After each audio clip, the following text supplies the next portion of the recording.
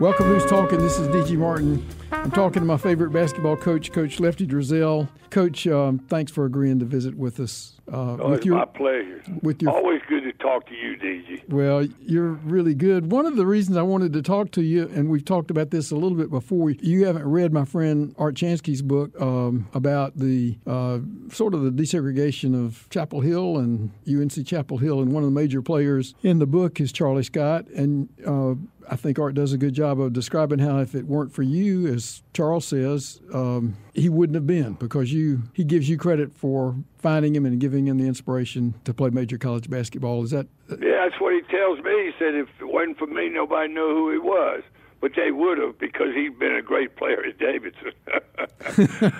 Well, as a matter of fact, he's the one that kept me out of the Final Four 2 times.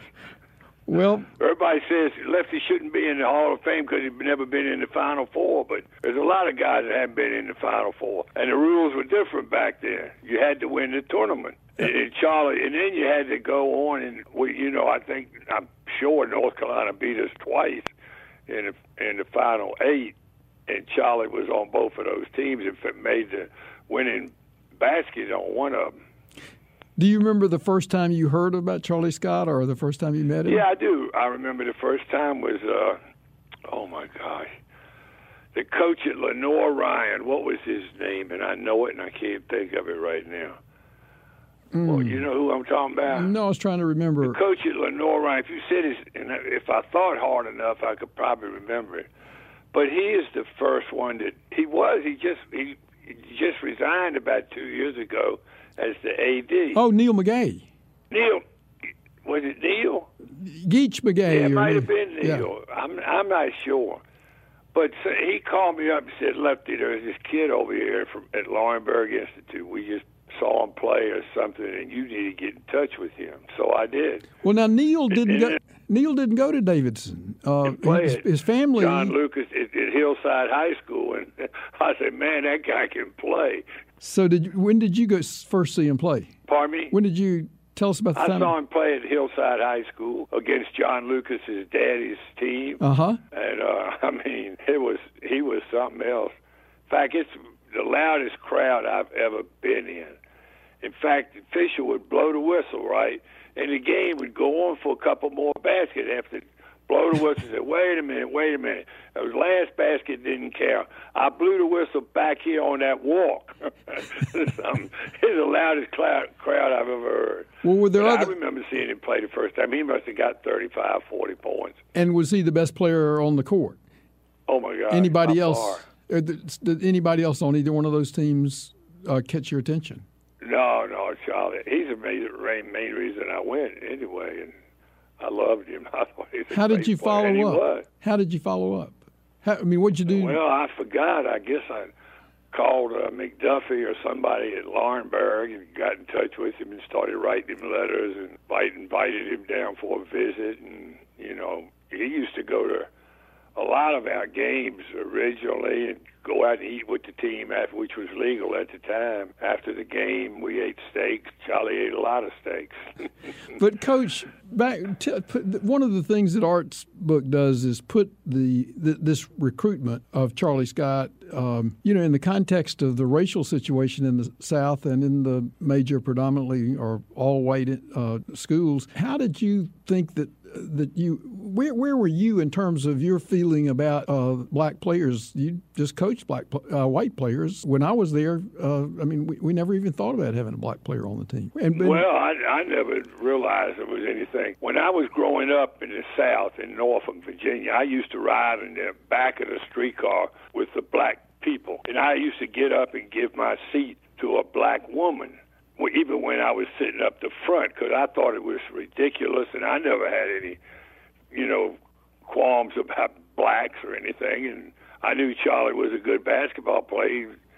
He had like Mr. Lucas used to call black people with good sunburns.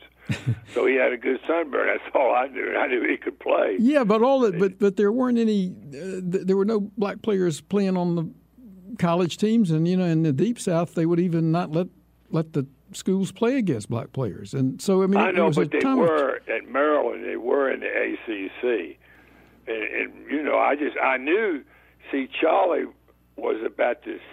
Well, no, Mike Malloy was about the third black student ever at Davidson. Right. Davidson was mostly all I white. signed Charlie first.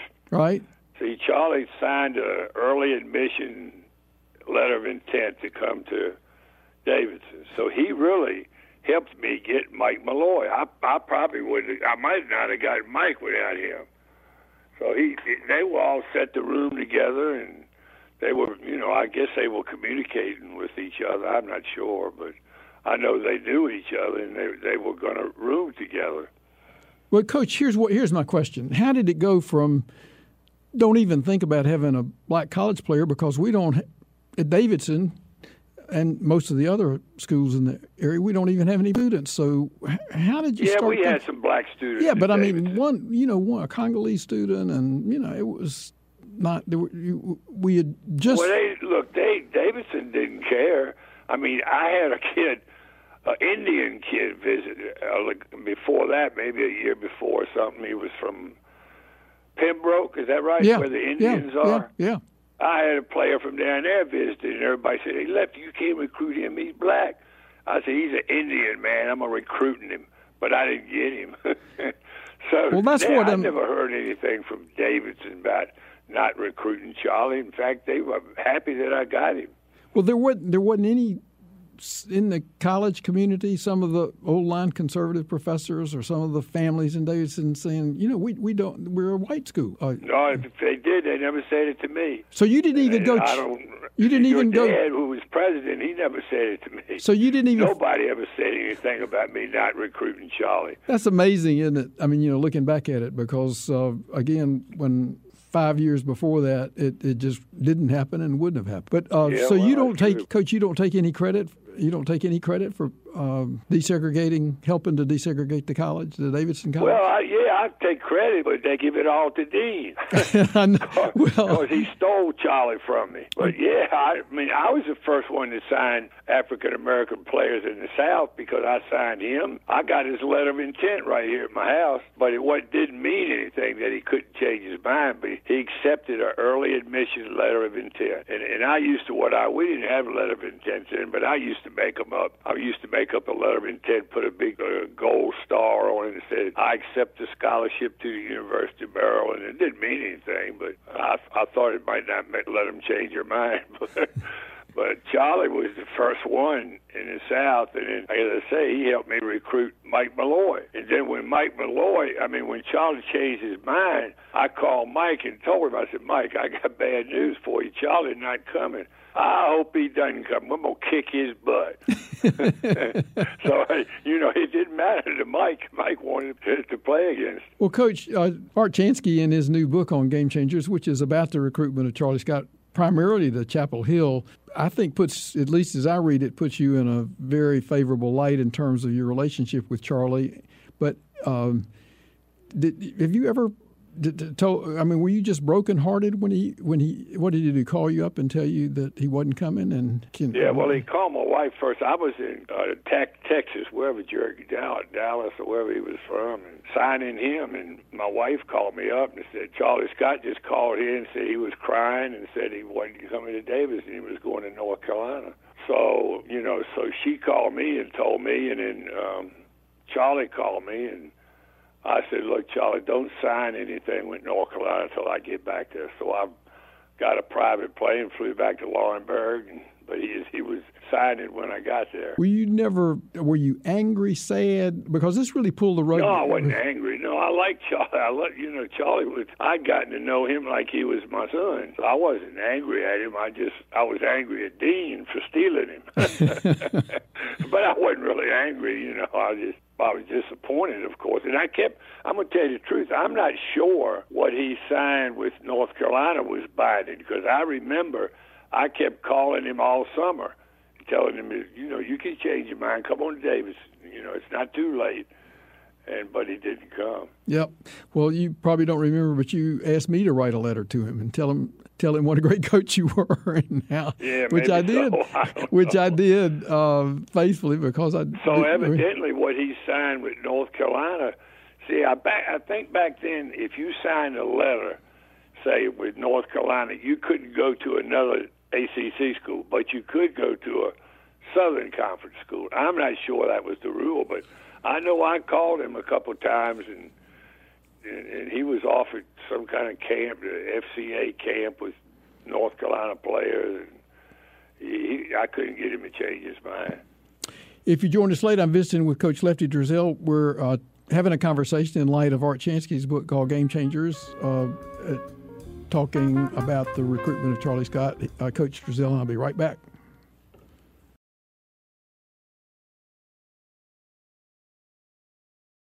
Welcome back to Who's Talking. This is D.G. Martin. I'm visiting with Coach Lefty Driesell. We're talking about Coach Driesell's recruitment of Charlie Scott to go to Davidson. And, Coach, you told us it makes me cry. You know, I go back home to Davidson, and folks sometimes won't speak to me because they think now I'm part of the crowd that sold Charlie Scott from Davidson and you.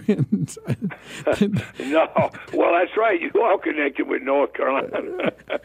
But, you know, Charlie, you know, even after even after he went to North Carolina, if my memory serves me correct, he used to come in the summertime and work as a counselor in my camp. I'm pretty sure he did, because I remember seeing him play against Pete Maravich, because Pete was one of my counselors too. And then, you know, Charlie and I've always been close. I mean, he calls me, and when he called me when his son was playing at Ohio State because he wasn't getting to play enough, and he said now that Dean had passed away, I was his coach, and so he calls me quite often. In fact, he called me not long ago and talking about the book. He said, because I had a guy write a book about me that I told him not to do it. So he said, what can I do? I said, I don't know, sue him, I guess.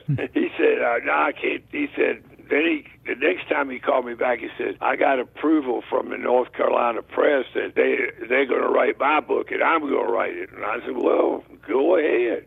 So that's what he said he's going to do. That's what he told me. And I don't know if he's going to do it or not.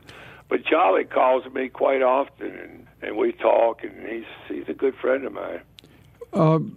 Coach, one of the things that is an important part of the new book that we're talking about is while Charlie was successful on the basketball court, because I guess of the things racially had not changed as much as they have now, he was not happy in his social life at Carolina. Did most of his socializing over at North Carolina Central, and he should have called me and transferred. Because we got plenty of social life in Davidson. The thing at Davidson is I guarantee you he would have liked to live in Davidson like Mike Malloy did. And, he would have had Mike, and he would have had all the social life he wanted, because he'd have been a hero and we'd have been national champions. Well, what did you do like Malloy? Malloy was special because he was gregarious and happy and didn't seem to have a mean bone in his body, but to bring black kids into an all-white community and into a conservative community, there had to be things that you learned that could help them get along, even at Davidson or at Chapel Hill. Well,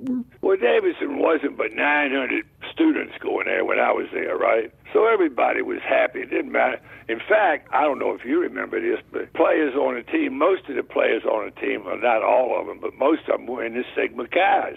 So they talked Mike and Mike used to hang out at the Sigma Chi house with the players. So they said, we want you to join the Sigma Chi. And he said, fine, I'll do that, And so they put his name up there, and the National Sigma Chi fraternity said, no, he can't get in because he's an African-American.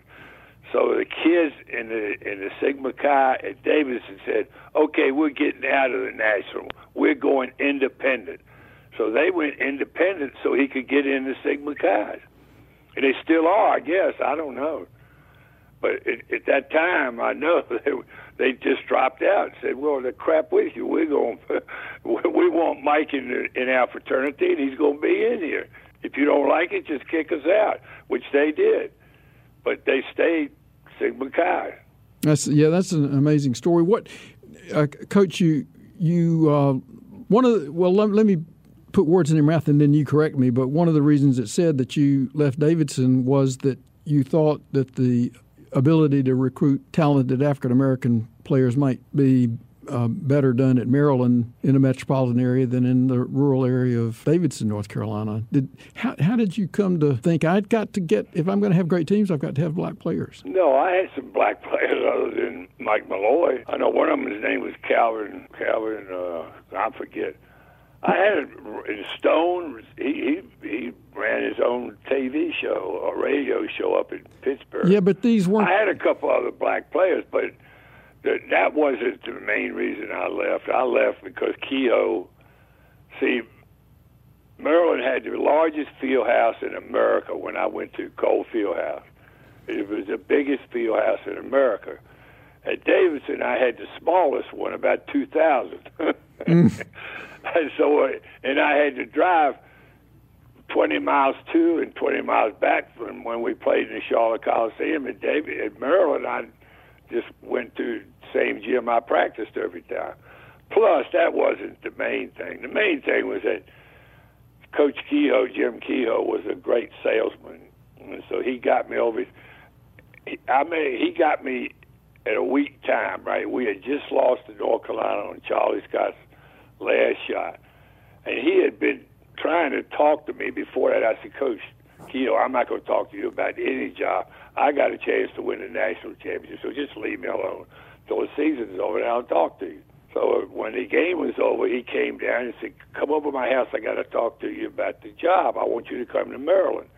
And see, Fred Hetzel's dad played basketball at Maryland, so he had talked about Maryland before. He said, in fact, I went to a game over there to see Will, Fred's younger brother, play, and we were sitting in Cole Fieldhouse, but it's empty. He said, Lefty, you could fill this place up. And I said, yeah, but I ain't coming here. I'm in a great place at Davidson. So after the game, Coach Kehoe came up to me and said, Lefty, you got to come over to my house. I got to talk. I said, Coach, I just got knocked out of the Final Four. And I don't want to talk about coming to Maryland right after the game. Call me next week when I get back home and I'll talk to you. No, you got to come tonight. You and Joseph got to come over to my house. So we went over there, which I probably shouldn't have done if I didn't want to come. Mm-hmm. So I went over there and he started talking about, the advantages of Maryland and being up in the nation's capital instead of a little town in Davidson and playing in the Charlotte Coliseum as opposed to playing in Cole Fieldhouse, which had just had the national championship game there either the year before or maybe that year, I forgot. But they just had the national championship game in Cole Fieldhouse. And then, see, Vince Lombardi had just been named coach of the Redskins, and Ted Williams was coach of the Senators. What do you call them? Senators? Washington Senators, yeah. So he said, look, you're going to be one of the biggest names in the country. We're going to have Vince Lombardi in the fall, Ted Williams in the summer, and you're going to be in the winter. And he said, that's who your friends are going to be. They're going to be associated. For some reason, I guess that caught me. I don't know. Well, of course it would, Coach, yeah. I'm not going to give you an answer tonight. I can't do it. I just. Well, Coach, what about money? Was he forthcoming with money? No, money wasn't. I never cared. I wasn't making any money anyway. Well, I know you weren't making any money, but you think coming to a ACC school? No, he never mentioned money. He never mentioned money? And, no. Coach, I mean, what I'm thinking is he probably offered you $30,000 or something like that. And you're wrong. I got a clip. What does it say? 14,000. I was making 12 at Davidson. You're kidding me. And so I went there for 14,000. Money don't make you any difference. Well, no, but how does it make you feel now when you read about these guys making $3 and $4 million a year? That's all right. Look, I got enough money. If I live to be 100 years old, I'm not going to want any money. Uh-huh. Okay. So money is never. In fact, I don't even know how much I have. When I got married to Joyce, I said, and see, my first job, I made $3,200. It's the first coaching job. I was making, when I first got out of Duke, I went to work for the Ford Motor Company because I had worked there in the summer times when I was going to Duke. And I made $6,000 my first year. Then I had the job as a JV coach at Granby High School, where I'd gone to school, for $3,200, and I took it. And well, how much were you making? You were making. This was after. I was making $6,000 at the Ford plant. What did you make your first year at Davidson? Do you remember? At Davidson. Oh yeah, I know. I took a cut. So when I was in high school, if I'd have gone, and I had a great we won 57 straight games. I would never lost. So I would have made $6,200 if I went back to Newport News High School. I came in Davidson for 6. So I took a cut and play to go from high school to Davidson. It sounds like all I got was like a $2,000 job at, going to Maryland. $2,000 raise from Davidson to Maryland. Well, I guess that was pretty significant. But my daddy did you dirty like he did me. He got me. I don't know whether you remember, but after I graduated, they needed somebody to come and work in the dean of students' office for just a little bit. And he said, I was interested in doing that. And he said, "How much am I going to make?" And he said, "We're going to pay you $200 a month." And I said, "Daddy, $200 a month." He was smart. He was a good businessman. He said, "DG, you can live out in that little apartment by the garage at the president's house. You want, and we'll feed you, and we shouldn't even be paying you that much." I know. In fact, when I first came to Davidson, I had one assistant coach, Joe Hunt. That was it. When I came in, I said, "You got one assistant coach, and he's also assistant baseball coach. So in the spring and the summer, he's going to be with baseball." So I didn't even have an assistant, but part-time. And then when Terry Holland graduated, I talked to Dr. Martin. We were doing pretty good, and I said, "Can I hire Terry Holland?"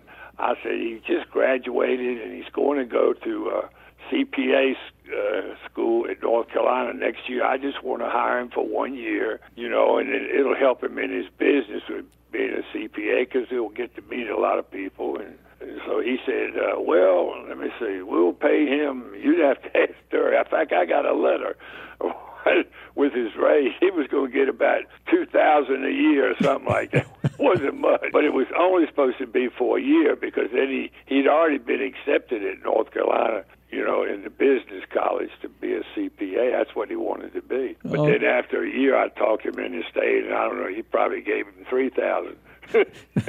I don't remember what he paid him, but it wasn't much because I wasn't making but 12. That's amazing. If you join us late, I'm visiting with Coach Lefty Driesell. We've been talking about the recruitment of Charlie Scott, and then we got off on things that are real important to Coach Driesell and me, and that's things at Davidson. Or we're going to take a break and come back, and we're going to talk some more about ACC basketball and what happened after Coach Driesell left Davidson.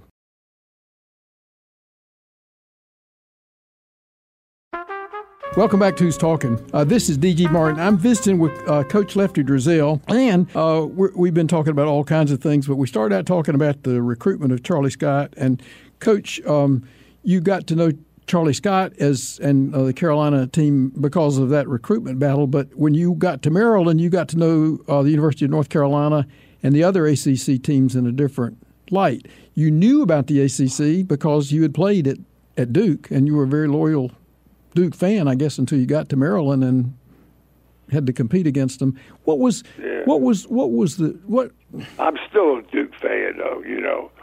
I'm in the Duke Hall of Fame. A lot of people don't know that, but I am. So when Duke plays Carolina, you pull for Duke? Well, yeah, I do. I guess. I mean, I don't stand up and cheer and yell and stuff. I just sort of pull for him. Yeah, because I like Roy, too, and I'm real close to Mike Krzyzewski. I mean, in fact, I just wrote him in. I'll tell you one thing about Mike Krzyzewski that Carolina people don't know, probably. Maybe they do.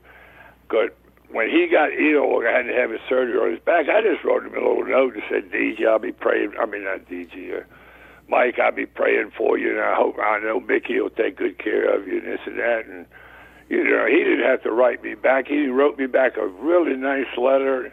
Every time I've ever written him, he writes me right back. And a lot of coaches don't do that, Well, but Mike Krzyzewski is great. I've written him a lot of it's just a little note, congratulations on winning the Olympics or something or whatever, or the national championship. He doesn't have to write me back because I know he gets a lot of letters, but he does every time. Never missed. That's great. So in terms of the different places where you have coached or played, Duke has, like me at Davidson, your base loyalties go back. Right. I mean, I try to go down there. I didn't go down there last year, but I try to go to one game a year. Last year's the first year I missed. And as a matter of fact, when I was down there last year, I was eating. David Robinson was in there eating breakfast on it. Not in the same place. I mean, the same place, but I was talking to him a little bit, and my phone rang, and it was Charlie Scott. And I said, Charlie, what's up? He said, Coach, I got some bad news for you. What's that? He said, Coach Smith just died. And he had just passed away. I was one of the first ones to know, I guess, because Charlie called me and told me. And I would, if I wasn't feeling that good, I thought about just staying in there and going to his funeral, but I had to get back home because of something, and I just couldn't make it back for the funeral because I knew it would be too many people there. And in fact, I missed Moses Malone's funeral too. Moses died right here, about 2 miles from me. But I just couldn't get down to Houston, Texas for his funeral because I'm too old. I can't get around. I walk on a crutch. Well, Coach, I missed Dean's funeral, and I really wanted to be there. In fact, his secretary, what is her name? She's a real nice lady, Dean's secretary. Anyway, she had me a motel room and everything there, but I couldn't do it. Well, I'm sorry. I know that would have been a lot to you because you've told me what a lot of people don't know, and I'd love for you to talk about it, is that while y'all were on-court rivals, particularly after you both you retired, that y'all got to be warm friends. Yeah, we did. I mean, I never went out with him or anything, but I just used to, especially after he got sick, I used to call him about once every week or so and just see how he was doing and talk to his secretary. And then she started saying, Coach, you're wasting your time. You can't. He doesn't know who he's talking to. And I said, well, let me talk to him anyway. And I would just say, how you doing, Dean, and stuff. But, one time he was getting ready to go to the beach. And I said, what beach you going to? And he said, I don't know. It's a highway something. And I said, what are you doing? Working on your four corners? He said, for what? He didn't know what I was talking about. Yeah. That's when Well, there was this crying. sad decline, and, of course, I was in great sympathy because, we had to watch as my father had the early dementia, Yep. and it was That's right. people who were the most talented, warm, and Coach Smith had a fantastic memory of people. And I know. Well, what about? In fact, he and I exact same age. I mean, he died when he was whatever his age was, I forget. I was exact same age. Well, so, tell me, going back and remembering the games where you coached at Maryland and in the ACC, what was the greatest disappointment that you had as a coach? Oh, I don't know. Every time you lose, it's bad, but we lost a lot of close games to North Carolina, and we beat them in some close games. In fact, we beat the worst defeat they ever had in Carmichael, and then we beat them the worst defeat they ever had in ACC tournament, and we beat them the first defeat in the Smith Center.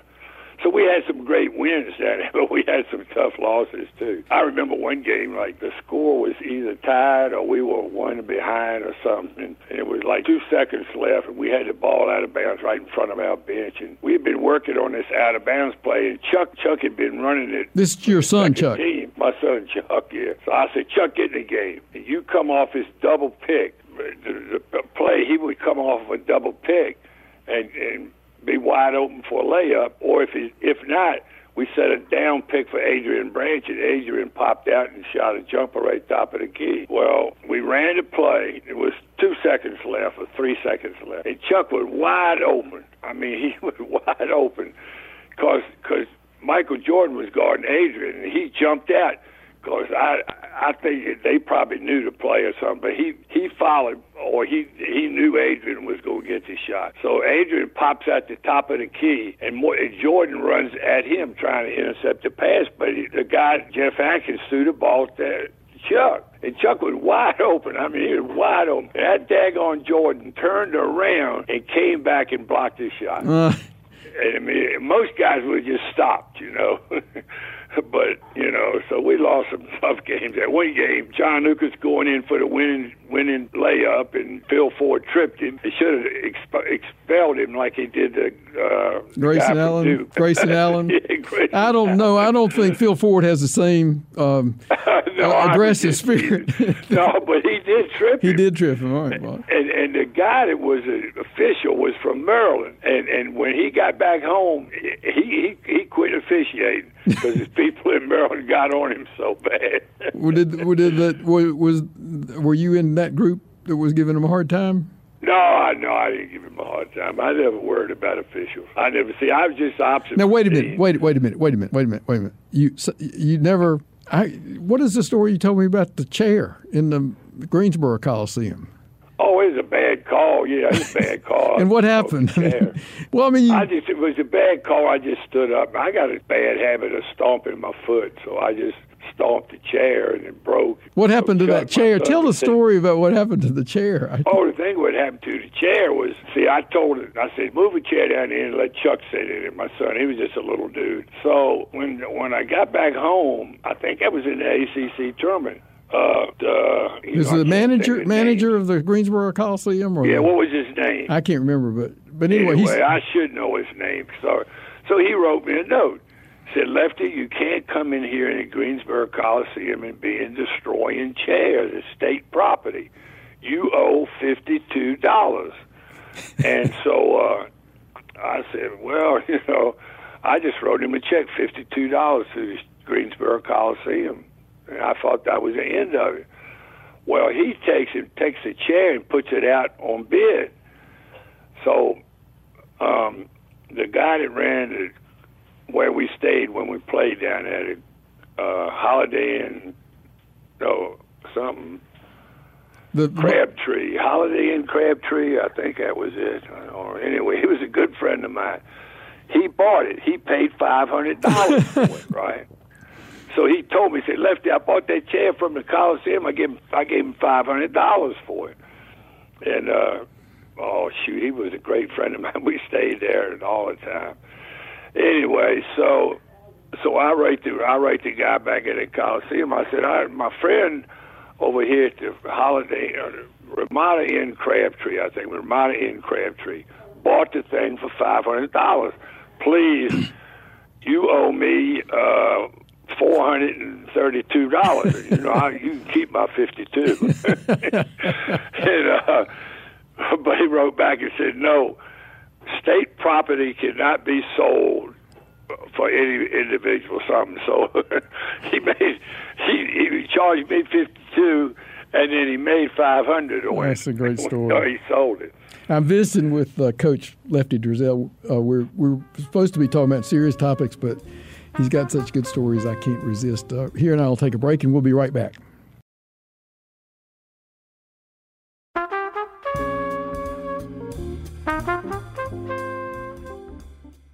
Welcome back to Talking. I'm visiting with Coach Driesell, and when we took a break, we started talking about officiating, and you said I was pressing you because you said you just didn't worry about it, didn't know their names and all that, and I'm about to believe you, but no, I did. I mean, I knew some of them, Hanzo and Ern Jack and some of them, but I never knew many people's officials' names, and I never kept a record of what my record was, what my won-loss record was. But Dean was smart. He knew every official's record against him. He just said, hey, look, I just lost 2 games when you officiated.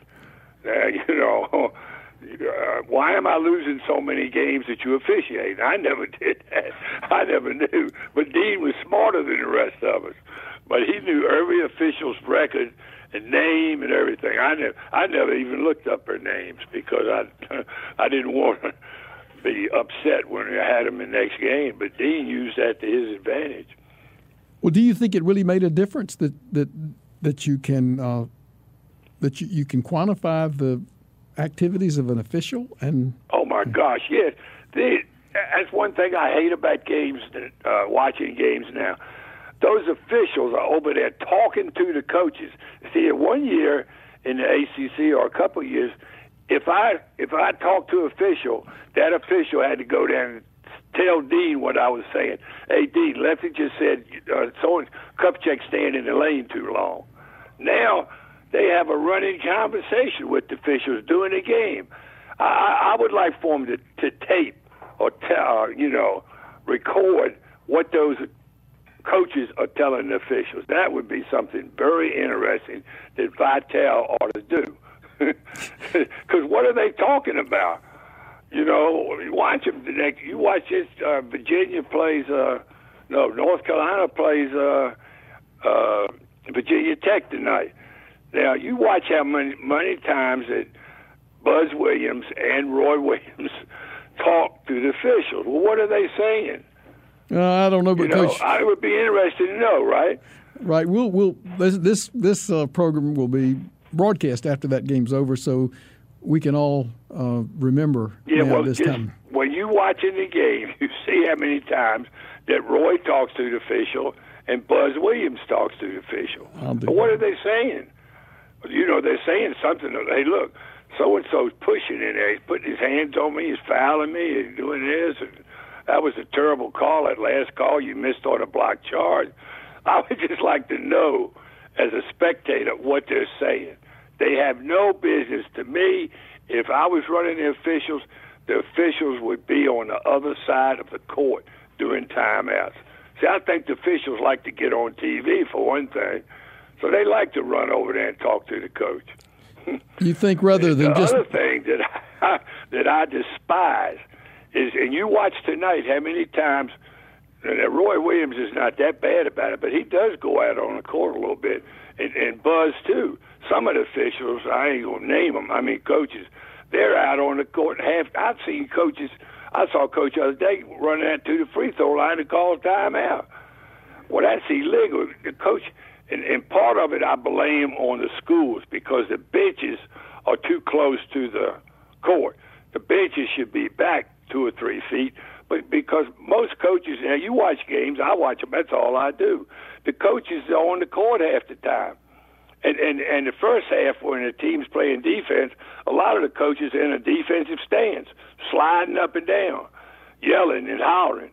To me, that's a distraction. In fact, Hello, Coach. And I told one of my players, look, if so-and-so gets on the court, run over him. Because he doesn't have. In fact, I saw officials the other day go behind. Coach, we're having so far out on the court. We're out of time. We're out of time, to me, Coach. I don't like that, but I got to call timeout. I hate to do it because the game's just getting great. I enjoyed my visit. Enjoyed my visit with Coach Lefty Driesell. Enjoyed having you listening to us, and come back soon. I'll be back here before you know it. Thank you.